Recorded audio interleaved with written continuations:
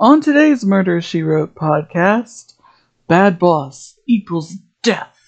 It's up to Jessica to solve this murder with the help of a doctor in a not-so-great episode. Let's get started.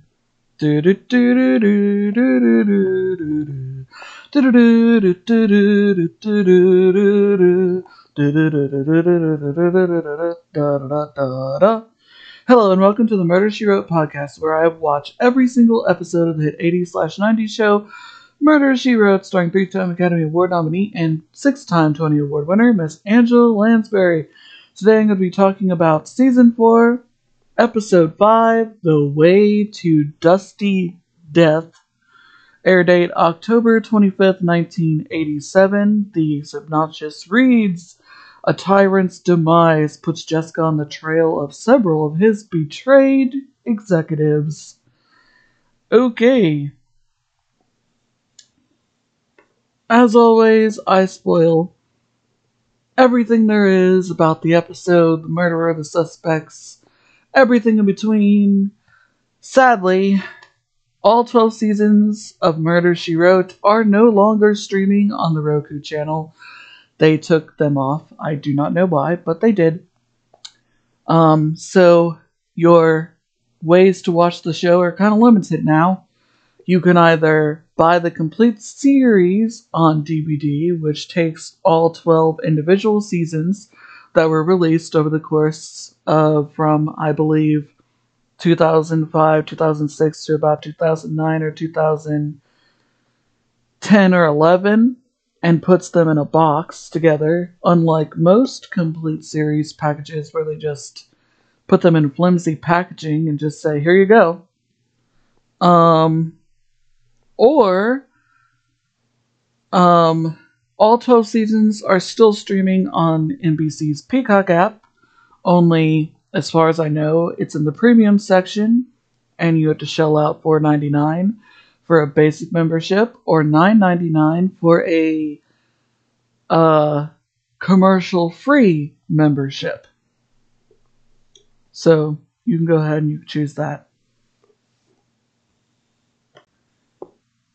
And seasons 1 through 5 is streaming on Freevee, where you can also watch the original Night Court if you're interested. Okay, so before I get started with this really crazy episode, you guys, I apologize for not posting an episode until now. I know that it is literally like the second week in February and Valentine's Day has already gone by, and I have not posted an episode. Let me explain why. The weather has been absolutely freaking ridiculous here in Kentucky. This week alone, which was the week of Valentine's Day. Happy Valentine's Day, everyone. Hope you had a good Valentine's Day. If you have somebody, and if you're single like me, and you just kind of did your own thing, that's cool too. But anyway, so down here in Kentucky, the weather has been up and down. To give you an example, on Thursday, it was 70 degrees. It felt like summer. And literally last night it snowed and it is now like really freaking cold. So I honestly don't get it. And I live upstairs, so the weather affects me differently than most people because I can feel the different weather way up here than everybody else, and it gets me in bad moods, and it's hard to get into the mood to record. But tonight I'm feeling pretty good, so I figured I'd go ahead and record an episode. The internet has been messing up. Also, my laptop just recently updated and wouldn't let me do anything for like 3 days, so it's like that on top of everything else. It's just been one thing and another, but I promise I'm still committed to Murder, She Wrote. I mean, I got 12 seasons to do. But I'm on the second disc of season 4. This is the first episode on the second disc of season 4. So there you go. We got that going on. And honestly, some crazy things have been going on in the world. Like, before we start this episode, Raquel Welch just recently passed away. May she rest in peace. My thoughts and prayers go out to all the people affected in Siberia, in Turkey, over the horrible earthquake where it's up to 3,000 people have died, the train derailments that are going on. And I know that the world is crazy right now, and it might be hard to find the goodness in it or the joy in it, but there is. And I hope I bring you just a little bit of joy here. I also hope that Tyree Nichols gets the justice he deserves, because he did not deserve to get beat up by police in Memphis, Tennessee for no reason at all, from what I can tell from the video. I hope that he gets the justice that he deserves. His family gets the justice that they deserve. Alright. And I also want to apologize to my last episode, because I was really quick to end it, even though I was talking about Tyree and also Holocaust Remembrance Day. I was losing my voice because I'd been recording like abundance of hours, and my laptop was on the verge of dying, so I had to charge it. So I apologize, but it's fully charged now, and we're gonna get through this crazy episode. So let's get into this episode, and maybe I'll bring you some joy. But I gotta tell you guys, I did not like this one. I honestly did not. It made no sense to me, and the whole plot is just kind of weird. But the whole plot is heavily influenced by Shakespeare's Macbeth. And I do not, I probably read Macbeth in high school because I took lots of drama classes because I love, acting and theater and all that. But I don't think I attained any of the knowledge that I'm supposed to obtain from Macbeth. But some of the characters are named after characters in the play. Don't ask me which ones. I have no idea. Well, I do know one, but we'll get there. But anyway, the only two William Shakespeare plays that I know by heart is Romeo and Juliet and A Midsummer's Night's Dream, because I did a production of it in high school, A Midsummer's Night's Dream, and I have a funny story attached to that. And I don't know if I shared this in Sing a Song of Murder, and if I did, I'm sorry, but it's worth repeating. We need a funny story right now. So everybody knows that A Midsummer's Night's Dream is basically the play where the lovers fall in love with the wrong people due to some sort of love potion or some sort of magic or something going on. I could not really explain it to you to tell you the honest to God truth, but it's a funny play in some parts, are really funny. But anyway, my character was Snug the Joiner. This is really hard to explain as well, but and Shakespeare is very confusing to me. I think it's because of my ADHD. I'm not entirely sure, but it's hard to obtain and to understand, at least for me. But anyway, so my character was Snug the Joiner, which was the actor that was an actor in A Midsummer's Night's Dream, but was doing a play within A Midsummer's Night's Dream, like a play within a play. I know, it's so freaking confusing. I'm trying not to confuse you. But anyway, so I played this character because we are doing a play for the royal people, for the couples that have accidentally fallen in love. And one of our actors wears a donkey's head. And I think a fairy falls in love with him. It was very confusing, let me tell you. But anyway, so I play Snug the Joiner, who is going to play a lion in the play within a play. And I had this 3-page monologue that I had to explain to the audience, the royals, and the real audience that was watching the play, that basically me and my fellow actors are just acting, we're not animals, we're human beings, blah blah blah. Eventually they cut that part because it was like way too long and I couldn't get through it. Because like you really like a lot of information is in that one monologue where I'm explaining each actor's part and that we're trying to act. We're not actually animals. It was so bizarre. So they cut that part and they wanted me to just talk about my character, myself, you know. So we did like an afternoon matinee show. We did one in the morning, one in the afternoon, and one at night over the course of one weekend. And then after Sunday, it was over. Thank God. Because doing Shakespeare is stressful.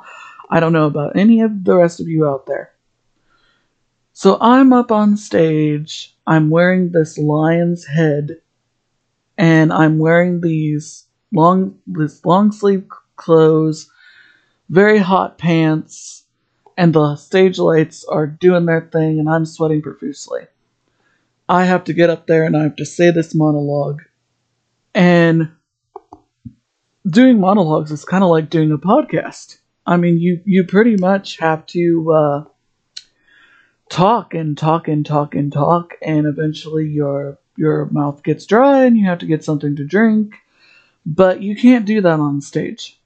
So just know that. So I'm doing my monologue, I'm reaching a fever pitch, and after my monologue is supposed to be ended, the royal characters are supposed to come on stage, and they're on my stage when my play is about to start. So I'm supposed to be on the side of the stage, and then jump up, scare them, and they're supposed to catch me, and the lights go out, and the act is over. So remember that. So I'm doing my monologue, and I'm reaching a fever pitch, and everything's going really well. The audience is really engrossed, even though they haven't been laughing at the parts they're supposed to be laughing at. And there was even one guy that was asleep. Don't blame him. And I'm reaching a fever pitch with my monologue. I'm almost to the end, and then the thing happens where every performer dreads. You start coughing. And like I said, unlike this where I can pause and get something and go on, you can't do that on stage.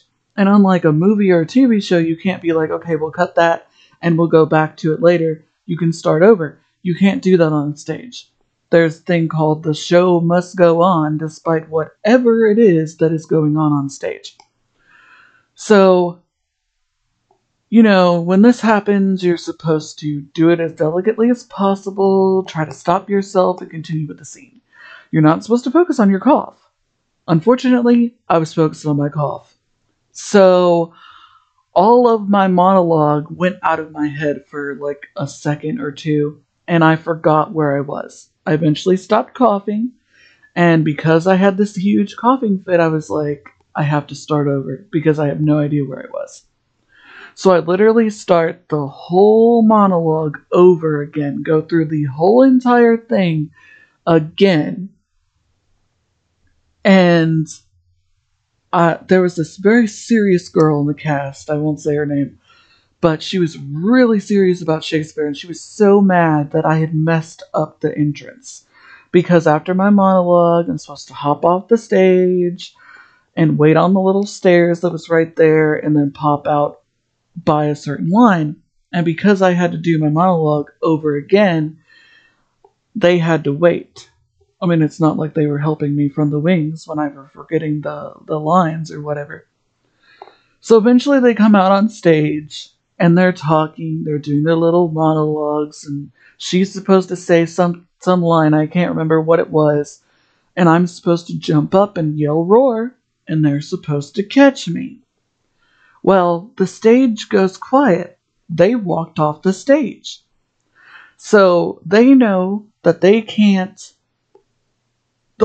put the lights down until I do something because I'm stuck right there. So I'm thinking, okay, no one's talking, so I'll just go ahead and jump because they're waiting for me. So I get I go ahead and I jump 2 feet in the air from the side of the stage to the center of the stage. There is no one there to catch me, and guess what happens? I fall flat on my stomach. I yell roar, jump 2 feet in the air, fall flat on my stomach. There's no one there to catch me, and the audience starts laughing hysterically and clapping. And I was the only one that got a laugh and a clap that whole entire day. Yay me. So, I hope you enjoyed that story. I really miss theater. I really miss doing theater in high school. Alright, so we've talked a lot about some stuff, so we need to talk about this episode of Murder, She Wrote. And I'll tell you as we go along why I'm not a big fan of this one. I mean, I normally find something to like about it, but there's only one part I liked, and that was just a tiny little part, and then the rest of it was just really confusing. So we start off this episode with Mr. and Mrs. McCormick. I know, like the spice. They are getting a psychic reading from a psychic. He has Mr. McCormick's watch. Mr. McCormick is played by Richard Brennan, who is really famous for being in West Side Story 1961. Maria, Maria, Maria, Maria. You know, West Side Story.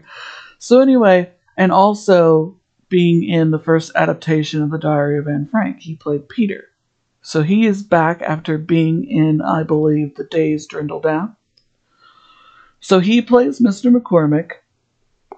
So we have a repeat guest star, and as far as I know, he's the only one. But don't quote me. Anyway, so the psychic is holding his watch, and he says, I see that you will get everything that your heart desires. But beware, there is a woman with a strong will and an answer for everything. So Mr. McCormick pays him for his time, and he says, thank you for coming by, goodbye. And he tells his wife, the dude is a crock. There is no way that this is true. I'm not going to get everything I want. And she says, oh yes you will, darling. I know that you will. This is going to work out, but who could be the woman with the strong will and the answer for everything? And he says, well, maybe it's that Anne Hathaway person, you know, at the office. And I'm thinking, what? Anne Hathaway? And of course, my mind goes to Anne Hathaway, Princess Diaries 2, you know, friggin' amazing actress. One of my all-time favorite actresses. But no, it's a character in this episode, and apparently Anne Hathaway is a character in Macbeth, so apparently her mother loved Macbeth. I don't know. But I loved Anne Hathaway in Les Mis. I dreamed a dream of time gone by. I just love that. But anyway, so just as he's like telling his wife, you know, this is not gonna happen. I don't want to do that. Like, I don't know why you're insisting. This is just not gonna happen. Duncan's not gonna give me any kind of position. The phone rings, and it's his boss inviting him for a weekend getaway at his estate. And he's like, oh, I don't know if we can make it. And his wife is like, say yes.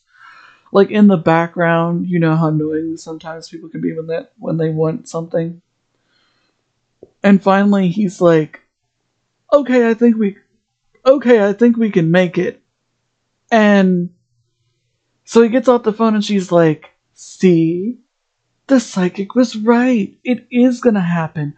What other reason would he have to invite us to his house for the weekend? He wants to appoint you as CEO of the company. She says, but I still wonder, who is that woman who has the strong will and an answer for everything. And this is the part I loved. And it cut to Jessica. I laughed so hard I had tears in my eyes because it was so perfect. And it was the only thing in the episode I liked. So Jessica is on the board of directors for this company. Well, I do not know what the name of it is. Hold on, let's see if we can find out on IMDb. Maybe it'll tell me. Let's see. Because the bigger one says, as company board member, Jessica is among old Chairman Duncan and Linda Barrett's weekend guests who hear the rumors of a takeover by Spruce Osborne or resignation are false. Would-be successor Morgan McCormick's wife Virginia decide it's time to hurry nature by doctoring his nightly brandy with extra heart medication. He is found dead in his hot tub with a TV, but it is deemed an accident, and the TV was knocked into the tub when he had a heart attack. See, it was a bathtub. It was not a hot tub. Jessica refuses, rushing to cast the decided vote for Morgan or Tom Dunton. She works with Dr. Chadsworth that 4 pills are missing, as well as the brandy glass, which was full when the corpse was discovered, but the autopsy finds no overdose. So no, I don't know the name of this company. It's not.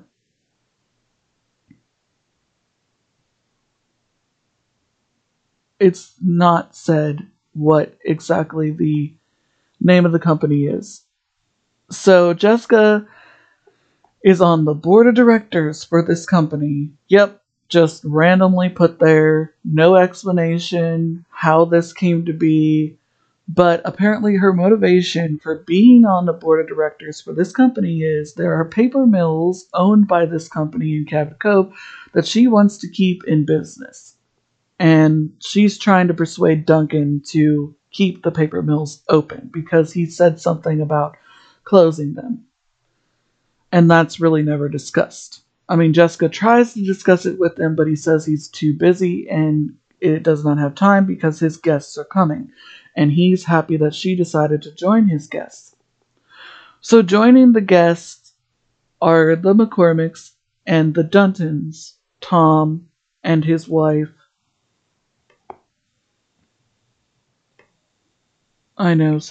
Kate, have joined him along with Spruce Osborne, who wants to take over his company, and Mr. Osborne's girlfriend, Serena, played by Janelle Harrison. Now, Janelle Harrison played the role of Cindy Snow on Three's Company, so now that makes 3 people from Three's Company who have guest starred on this show. The first was, of course, Mr. Roper, in kind of like a shocking role, a very serious role, and Priscilla Barnes in the same episode, Dead Heat. Priscilla Barnes played Terry. She eventually replaced Janelle Harrison on Three's Company because the character was not very well received by audiences and they slowly started to phase her character out. But what most people don't know, and I'm going to do a little trivia here about Three's Company because it's another show that I love, and maybe you might find this interesting. So what most people don't know, and I know this from the True Hollywood Story, is Suzanne Summers left the show. It's a very controversial thing. I'm not even going to try to explain that to you. You all can just look that up. But Janelle Harrison did not had little to no acting experience when joining the cast of Three's Company. And she was to replace Suzanne Summers, and she played Cindy Snow, Suzanne Summers' character's cousin. She was supposed to be like the ditzy blonde, but she came across as more klutzy than ditzy, which I think that cliche is kind of terrible anyway in itself. I mean, I've known plenty of blondes in my life that are very, very smart. I don't get why people always think that blonde women are dumb. It's kind of wrong. But anyway, so she joined the cast after Suzanne Summers left, but the character was not very well received, so the writers realized they had to bring in someone new. So they brought in Priscilla Barnes. And Three's Company kind of had this counterbalance where you had Janet, the level header, who was always getting Jack and Chrissy out of jams. And Chrissy was not always the brightest bulb in the pack, and Jack was always getting them into schemes and misunderstandings and such. And Janet was the one that kept it all together. And Cindy was kind of ditzy as well and klutzy and all that. So when they brought in Priscilla Barnes's character is more like Janet. So you have two Janets instead of a dumb character to foil the plan. And how they introduced her character was they had her play a nurse that gives Jack a tetanus shot in his butt. And then she becomes their roommate. And it just did not work. And she knew herself, Priscilla Barnes knew herself, this was not going to work. And she went to the producers and said, I don't want to do this. And they forced her to stay on the show for the next 2 years. Because that was season 7 and 8. And Janelle Harrison, had a great relationship with John Ritter and Joyce DeWitt, but she never felt welcome, being on there. I think that's what she said in the True Hollywood Story. And, I hope that we get to see John Ritter in a Murder, She Wrote episode. That would be really great. I know we're not going to see Joyce DeWitt in one because after Three's Company ended, she kind of decided to just continue with theater because she did not like the way that her and Priscilla Barnes was treated in the last 2 years of Three's Company. They literally decided to do Three's a Crowd, and they did not tell them. And instead of giving her character sort of a really nice send-off, or Priscilla Barnes's character, they used the last 3 episodes of Three's Company to basically establish the spinoff Three's a Crowd, which would end up failing miserably because it was not good, in my opinion. So she ended up doing theater. So we won't see her in an episode of Murder, She Wrote at all. But it's nice to see Janelle here, and she seems to be enjoying herself in this episode. And I know I'm talking about another thing that's not Murder, She Wrote. But hey, the more you know, right? Can't walk away from this podcast saying I didn't teach you nothing. Alright, so they're all there for this weekend. And this made no sense to me. There is no scene with them having dinner.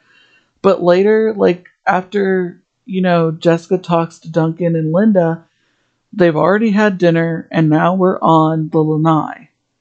It's like the backyard. That's what I think of because of the Golden Girls lanai. But anyway, so they're all sitting there wondering secretly, why are we here? This doesn't make any sense. So then Duncan says this exact same thing. He goes, I know that you all are sitting around here drinking drinks, wondering, why did I invite you here? Well, it's very important. And I'm going to tell you, there have been rumors of my retirement, and I can tell you they've been greatly exaggerated. I intend to run this company until my dying day. And that's all I wanted to tell you. And you all are going to spend the night. Your rooms are ready for you. So let's turn in to bed, everyone. And when he says this, every single person except for Mr. Osborne and Selena, who have no personal stakes whatsoever in this, literally look as if he has told them the worst news. And he goes, wow. He picks up on this and he goes, huh, you all are acting as if you want me to die. And everybody is quick to be like, oh, no. We don't want you to die. You're awesome, blah, blah, blah. And he goes, okay, well, let's all go to bed. And it's like, why? You could have told them that over the phone And also, why do they have to stay at your house? I mean, that doesn't make any sense at all to me. Like, seriously, does not make any sense at all. So, Mrs. Dunton, when Duncan, I'm so sorry, it's going to be so hard. Duncan, my goodness. When Duncan starts to go up the stairs, Mrs. Dunton goes after him and she says, "I'm so happy you're not retiring. But my husband is a really great worker and he'll be willing to do anything to help you." And he goes, Mrs. Dunton, this is not nor the time nor the place for us to have this discussion. I want to go to bed. Have a great and pleasant night, everyone. Bye. Um, so the McCormicks are really upset about this. So we cut to them in their bedroom, and she's like, "Damn, I thought that you were going to get that promotion." He said, "Well, there's no way of that happening now." And she goes, "Well, what about this?" She goes, "We can make that prediction from the psychic come true ourselves. Just push fate along a little bit more." She says, "Why don't we drug his brandy?" And I'm like, wow, you are literally staying in this man's house and you're plotting to murder him. And I want to establish something here. It's like we don't have enough scenes with Dunton to get the feeling that he is bad boss equals death. I don't understand why everyone wants to kill him to get control of this company. So Duncan's ritual every night before he goes to bed is to relax in his hot tub, which makes sense now to me because I thought it was a bathtub and it didn't look like a bathtub because it was like a square and it was like in the ground versus a bathtub is not in the ground. So that makes sense now. Is like watching the stock exchange on the TV while hanging out in the hot tub.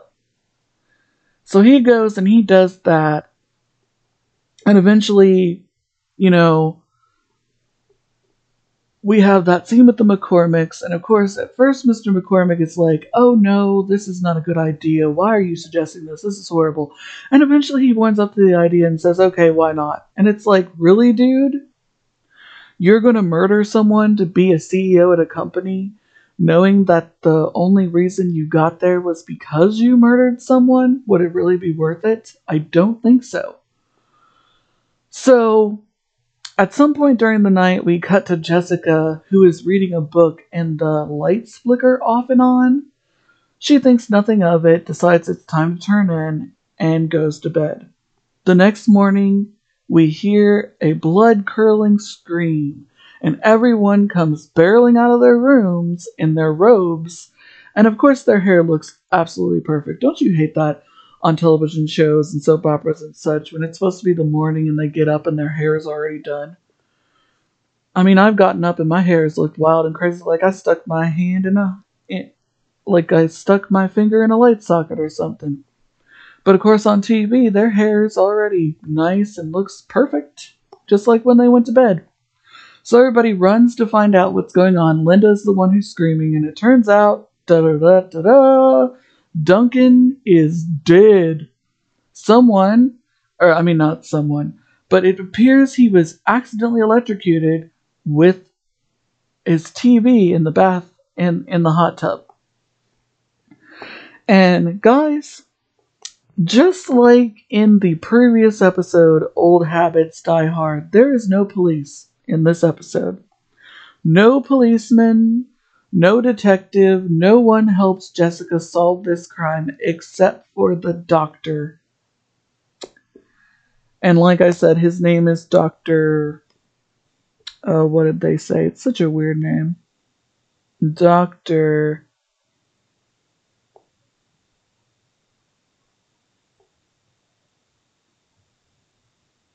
Da da da da. Dr. Chadsworth. So weird. Almost like Clocksworth. Foreshadowing. No, there's no way they could have known she was going to be on Beauty and the Beast. But anyway, so the doctor comes right away, and Jessica, before she goes into the bathroom, notices the brandy glass on Duncan's nightstand, and then when she goes back into the room, she notices it's gone. So she thinks automatically that's suspicious. And she honestly thinks that it's not that simple that he got electrocuted in the hot tub. So the next day, or later that same day, they decide to call an emergency board meeting. I don't know if this is standard. I have no idea how businesses like this work. But they call an emergency board meeting to appoint a new CEO for this company. The man is literally not cold and has not even been buried yet, and they're doing this like right away. So Jessica doesn't really understand what's going on, and they have to cast their vote. Well, a random extra suggests Mr. Dunton. And then, of course, Mr. McCormick nominates himself. Anne Hathaway is finally introduced. She doesn't do much in the episode. She's, aside from Jessica, the only other female board member. Then we get introduced to this other guy who's working for Mr. Osborne. I think his name is QL Fliberson, but it doesn't really matter because this whole plot of Mr. Osborne wanting to buy the company from Duncan is abruptly dropped, and it makes absolutely no sense, but I'm going to get there.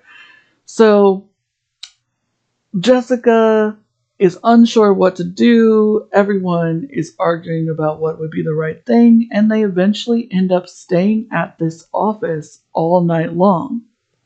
Eventually, at some point, they break for dinner and they get sandwiches, and Mr. Dunton tells Jessica that he doesn't really want to be the CEO. He is comfortable. But yeah, he tells Jessica, he's like, I really don't want to be the CEO. I like my job the way it is. Remember this. And I don't really want to be, the CEO.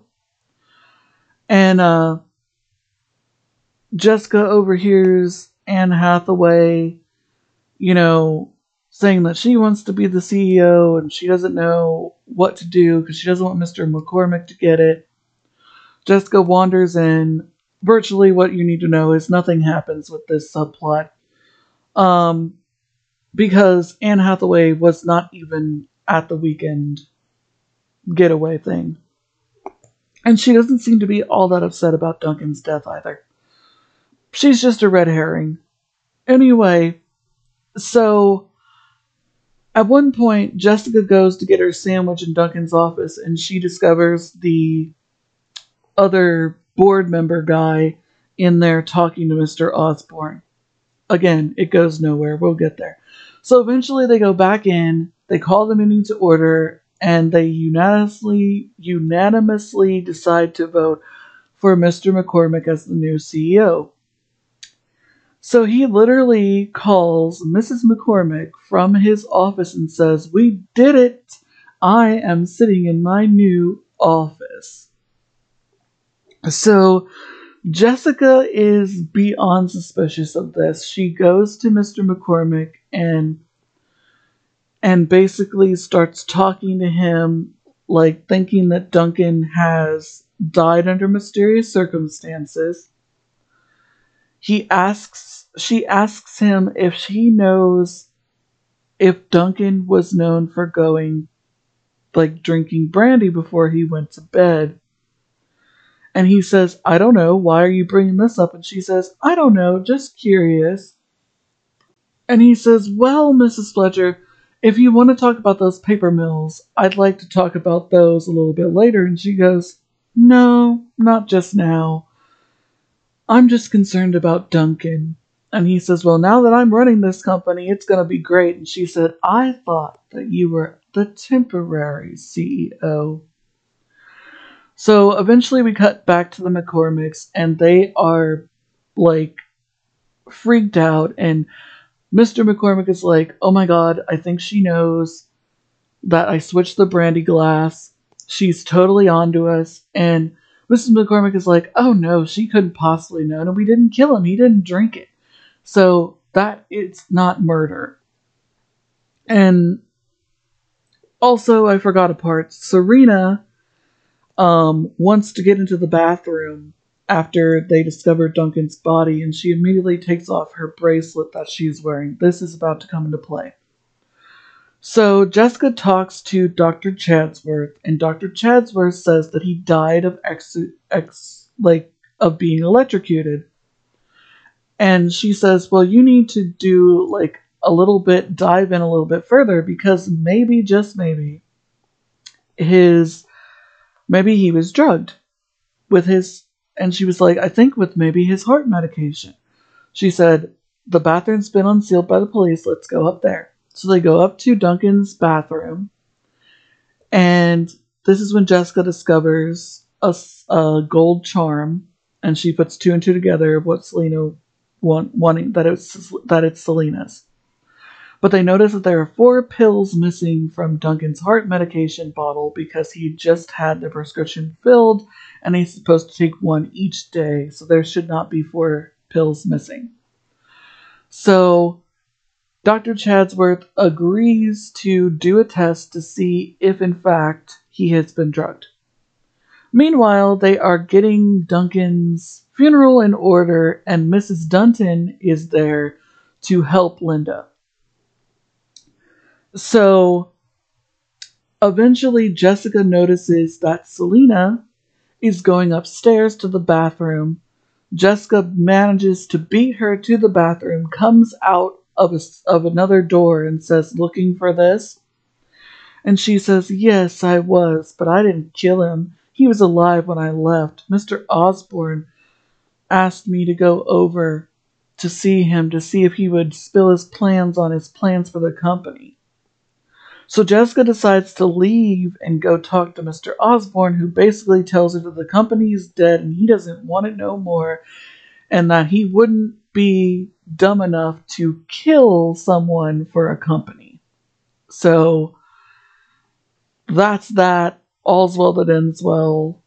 It's such a dumb subplot. So Jessica goes back to Duncan's house, and she and Mr. Chadsworth decide to have their conversation of thinking that Duncan was murdered, literally within earshot of everyone, and Mrs. Dunton overhears this and drops a vase of flowers.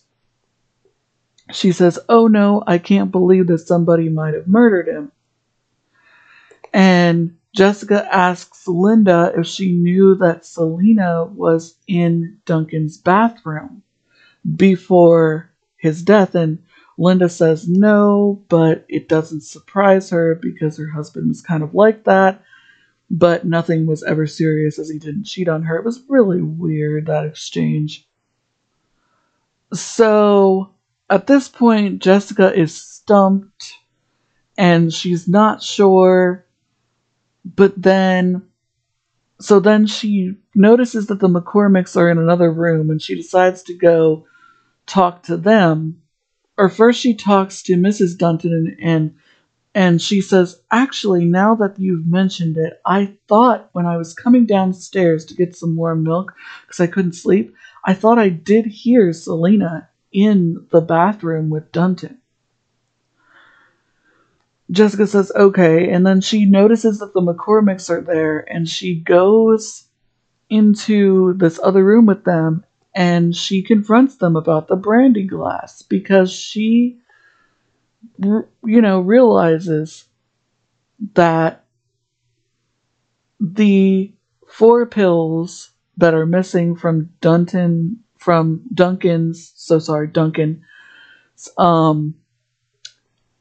pill bottle obviously was in the brandy, but he didn't drink it.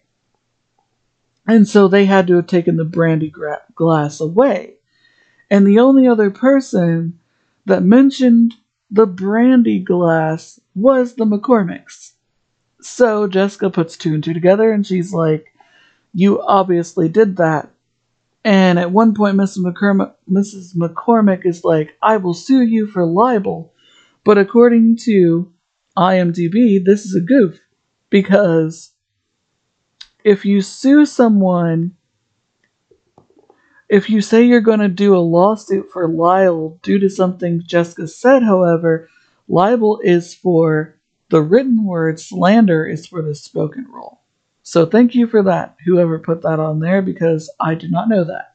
It's nice to know. You learn something new every day. But anyway, eventually Mrs. McCormick breaks down and she's like, so you're the woman the psychic warned us about with the strong will and an answer for everything. Yes, I came up with the idea to basically poison him, to kill him so that my husband could get the CEO position.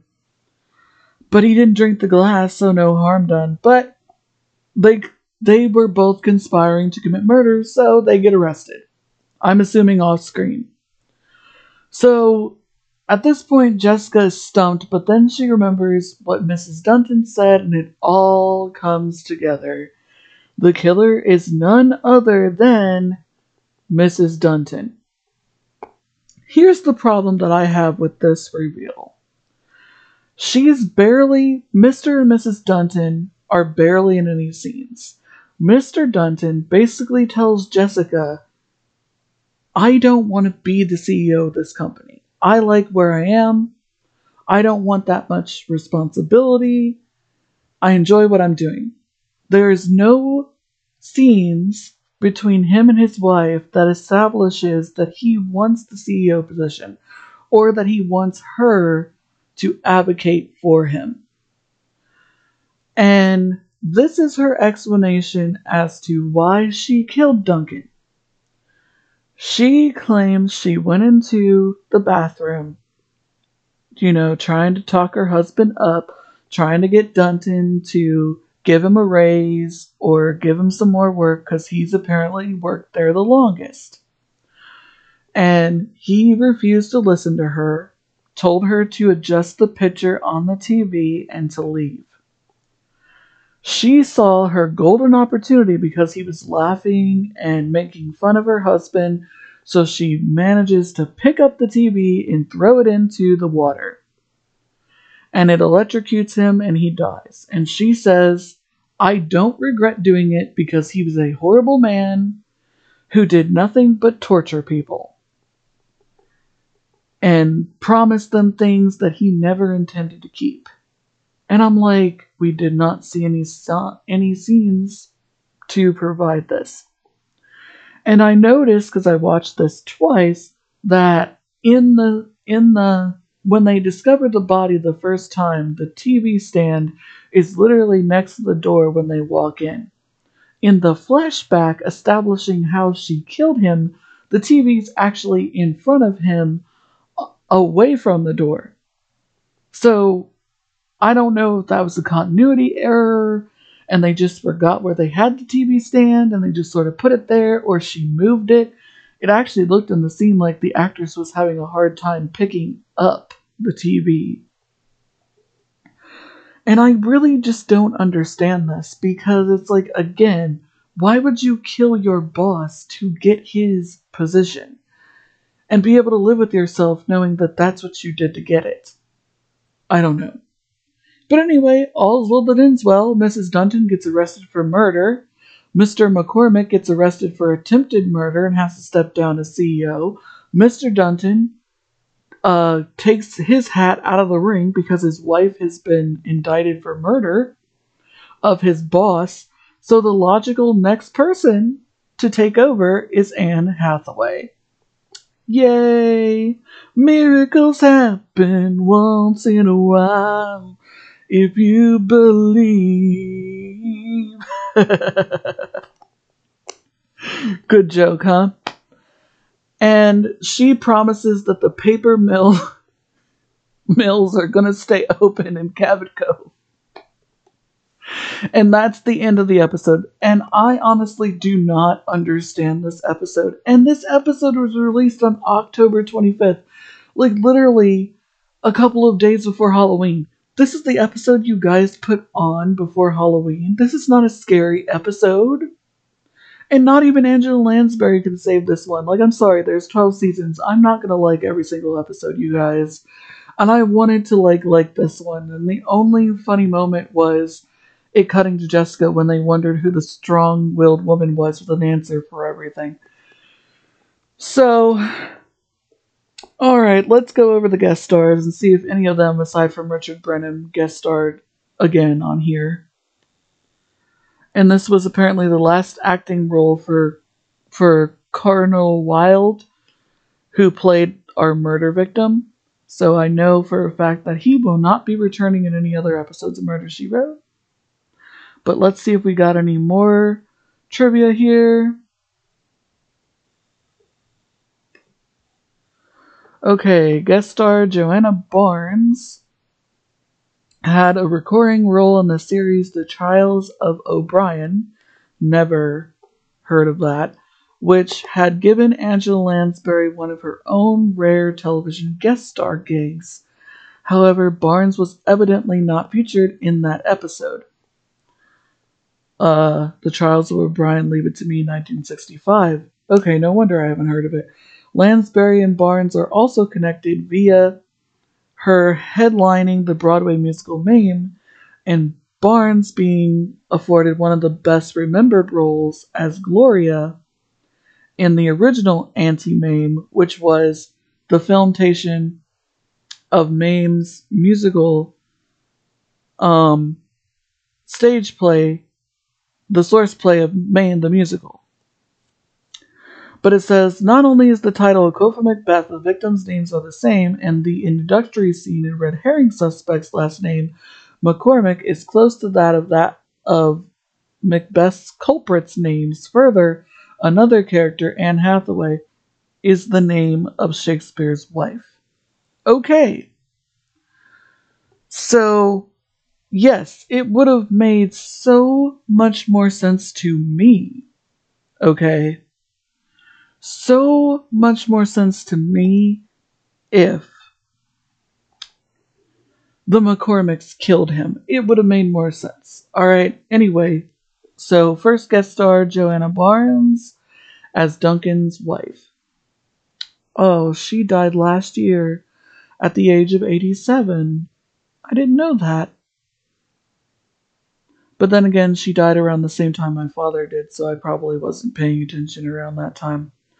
She's known for, of course, Auntie Mame in 1958, The Parent Trap in 1998, Spartacus 1960, and The Parent Trap 1961.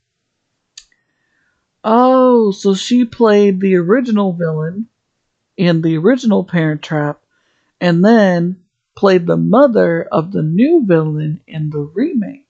Clever, Disney, clever. Last known credit was in a TV series in 2000 called Then Came You. She was in 100 different credits. She was in Cheers, Dolly's TV show.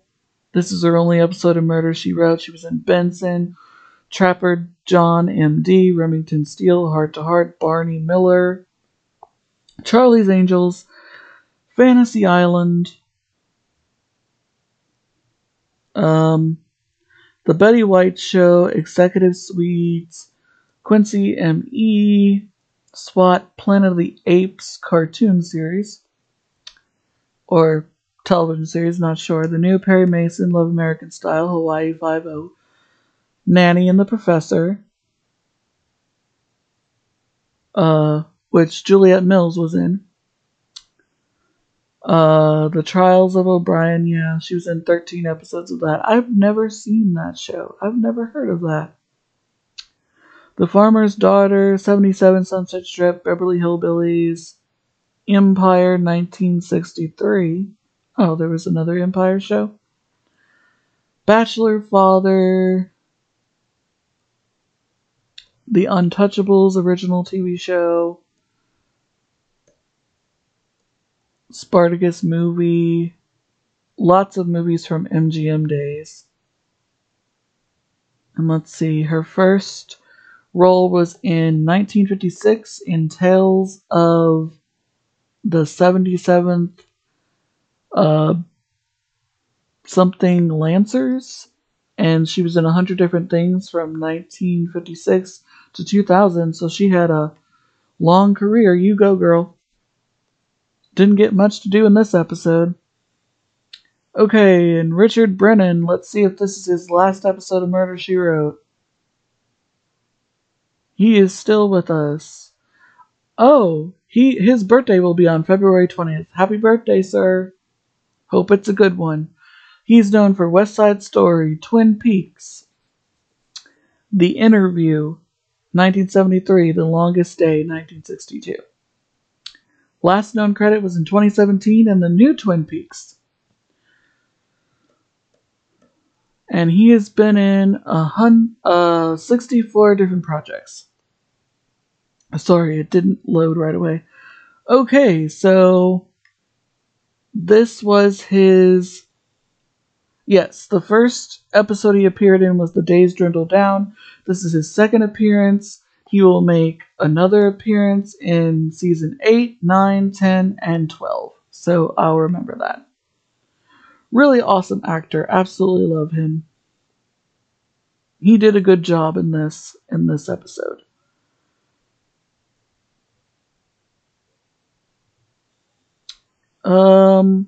Lynn Carlin played Nicole. Oh, Nicole was the secretary person. I forgot to mention her. I'm so sorry.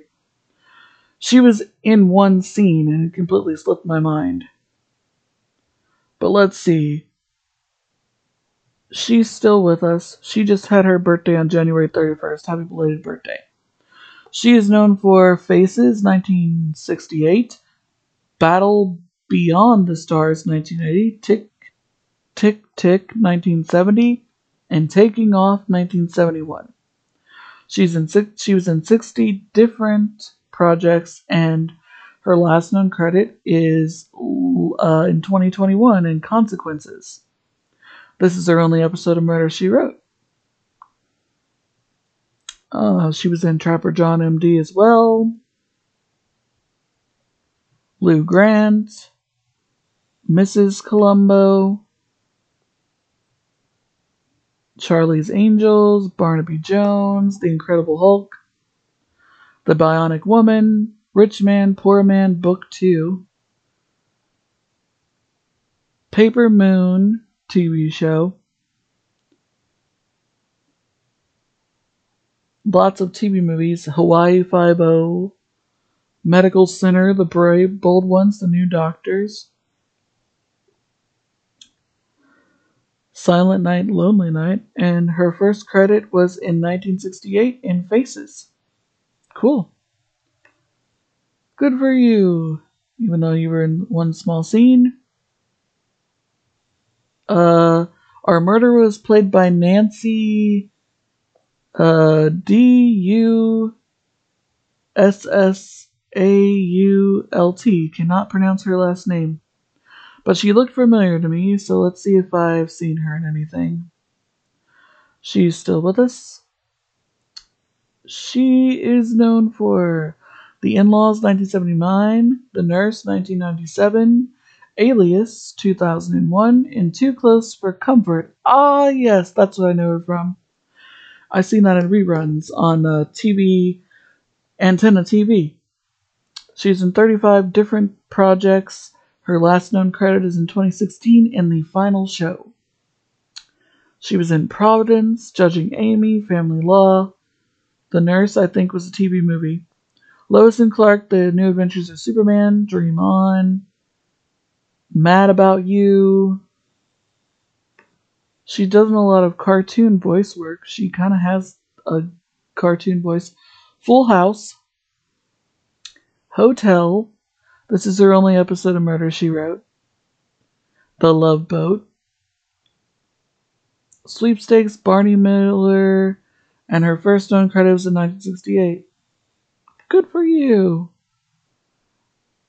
But I knew I saw her from somewhere. I just couldn't remember where. And of course we have Janelle Harrison, who played Serena. She's still with us. She's known for, of course, Three's Company for 42 episodes, Fist of Iron, 1995, Dallas in 70 episodes of that, and the new Mike Hammer in 2 episodes of that. I didn't know she was on Dallas. Oh, that would be so cool to see that. Last known credits in 2002 in The Power. Yeah, it was a TV movie. She's been in 25 different projects, including in an episode of That 70s Show. They Came from Outer Space. Ha! Oh, this is the only episode of Murder, She Wrote. She was also on Hotel. I would love to see that show. I wish they'd put it on streaming. So many people guest starred on it. I would love to see it. And Simon & Simon as well. I'd love to see Simon & Simon. Fantasy Island. And her first credited role was in 1978 as a cheerleader in the TV show Chips. She's a good actress. She needs to be in more things. Richard Jekyll played Dr. Chadsworth. He died in 1997 at the age of 70. He is known for Starman, 1984, The Dirty Dozen, 1967, Airplane, the sequel, 1982, and Pat Garrett and Billy the Kid, 1973. Last known credit is being in 28 episodes of Baywatch as Ben Edwards. He was in 193 different projects. Okay. And this is his only episode of Murder, She Wrote. He was in a lot of Dirty Dozen movies. The Love Boat, Dallas in 2 episodes of that. Fantasy Island. King's Crossing. Little House on the Prairie in 3 episodes, but I don't remember him in that. Charlie's Angels, Herbie Goes Bananas, Lou Grant, Continental, it was a miniseries. The Magical World of Disney, Grizzly, that movie scared me as a kid. Walking Tall Part 2, Gunsmoke,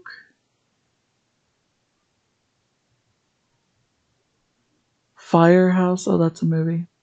Mission Impossible, the original. Bonanza, The Wild Wild West TV show, The Alfred Hitchcock Hour, Outer Limits. Lots of good old television shows. Alfred Hitchcock Presents. Let's see, what was his first ever credited role? Boy, there's a lot of good. He was in a lot of stuff. You go, sir. First credited role in Wing and a Prayer in 1944 and something in 1943 that I can't pronounce. Alright. You go, sir. You helped Jessica solve that crime. Anne Hathaway was played by Andrea. I cannot pronounce her last name. It's so hard to say that. I have no idea. But she's still with us. She's known for The Front, 1976, The Concord Airport, 1979, Violent Buzzsaw, 2019, and Space Hunter, Adventures in the Forbidden Planet, 1983 in 3D. Last known credit is in 2019 in something called Baskets in 6 episodes. Never heard of it. She was in General Hospital, Strong Medicine, Sybil. I love Sybil. With Sybil Shepherd. This is her only episode of Murder, She Wrote. She was in 50 different projects.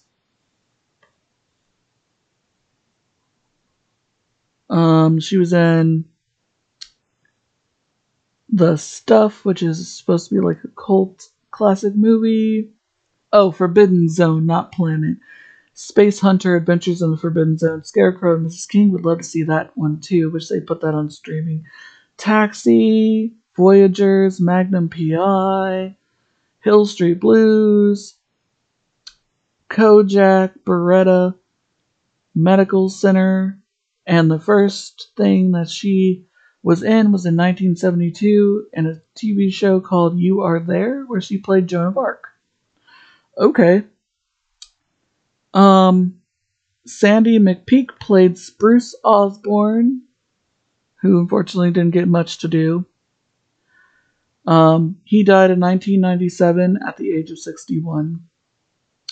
He's known for Kelly's Heroes, 1970, Patton, 1970, Continental miniseries, and Batman, the original show, in 2 episodes. He was in 105 different projects. Last known credit, Winoka Road, in 5 episodes in 1994. Before that, LA Law, Quantum Leap. I love the original Quantum Leap. And let's see. This is his first episode. No. Oh, he was in Crossed Up? Really? Huh. I don't remember. But he will appear in one more episode of Murder, She Wrote in season 6. Okay then. So sorry guys, I missed that. So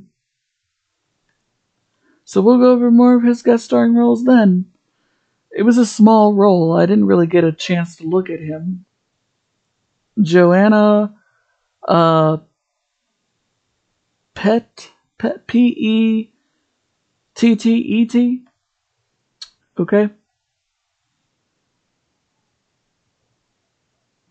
She's still with us. She is known for Casino Royale, 1967, Pioneer Woman, 1973, Black Commando, 1982, and Charlie's Angels, 1980, in 1 episode. Last known credit in 1990, Terror in Paradise. She was in 63 different projects. This is her only episode of Murder, She Wrote. She was also on Hotel in 2 episodes. Knight Rider, The Yellow Rose, Knots Landing, Fantasy Island, The Love Boat,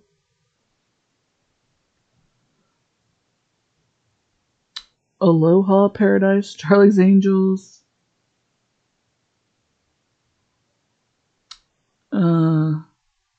lots of TV movies. A Cry in the Wilderness. Oh. Maybe that's where I saw her from. Maybe in one of these TV movies. I don't know.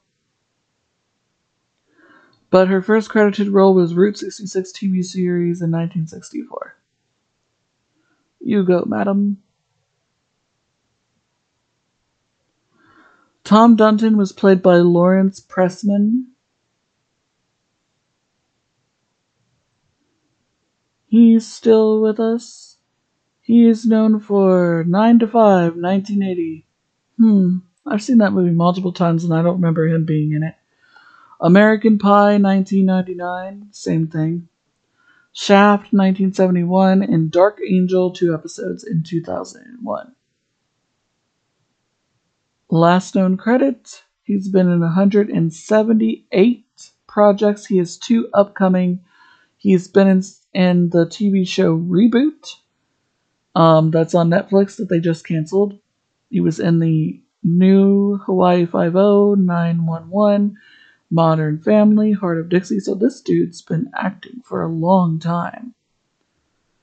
And he's still acting now. That's awesome. This is probably his only episode of Murder, She Wrote. He was in Criminal Minds, Saving Grace, The Mentalist, Boston Legal, Ghost Whisperer, Cold Case, General Hospital for 12 episodes. Crossing Jordan, Bones, Medium, Murder Without Conviction, Gilmore Girls, Judging Amy, Without a Trace, Dr. Dolittle 2, Diagnosis Murder, The X-Files, The West Wing, Dawson's Creek. Oh, Mighty Joe Young. I love that movie. Maybe that's what I saw him in. Chicago Hope, Star Trek Deep Space Nine, Dangerous Minds, Dr. Quinn, Medicine Woman, All My Children in 1996. Law and Order, 3 episodes of the original, NYPD Blue. Oh, okay. Oh, he played the murderer in My Johnny Lies Over the Ocean. How did I forget that? Well, I mean, it was in season 1. I'm now in season 4. And he will make another guest appearance in season 10. Alright, it'll take us forever to get there. The board member that had no purpose was played by Ray Watson. He died in 2001 at the age of 86.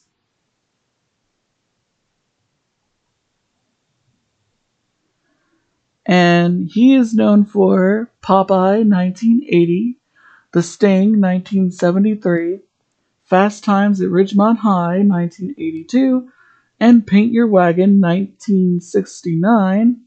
And I think he was also in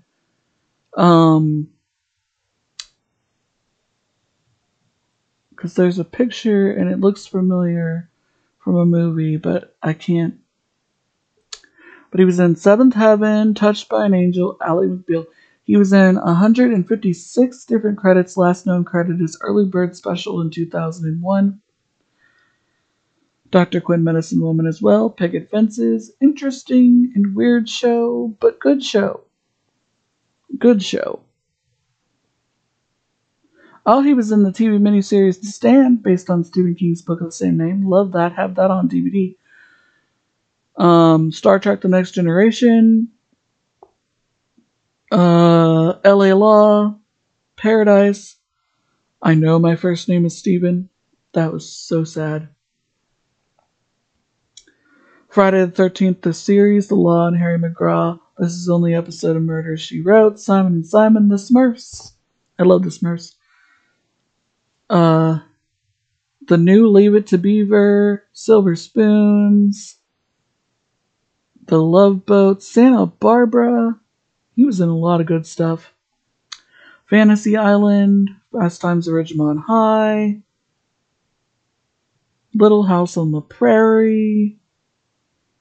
Starsky and Hutch.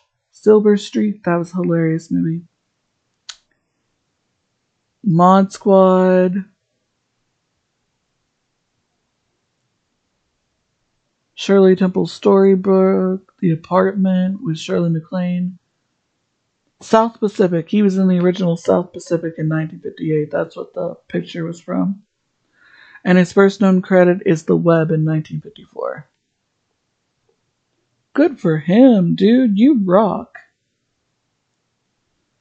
Alright, and last but not least, our murder victim, Duncan, which we know this was his last credit because he died the year I was born in 1989 at the age of 77. He is known for The Greatest Show on Earth, 1952, No Blade of Grass, 1970, The Naked Prey, 1965, and Sword of Lancelot, 1963. And this is his last known credit. He was 69 different credits, or different projects. He guest starred on The Love Boat, The New Mike Hammer, Fantasy Island, Gargoyles, it was a TV movie, Night Gallery, The Naked Prey was a movie. I've never seen it. General Electric, The Dinah Shore Show. Father Knows Best. I Love Lucy. Oh, cool, I Love Lucy. Who doesn't?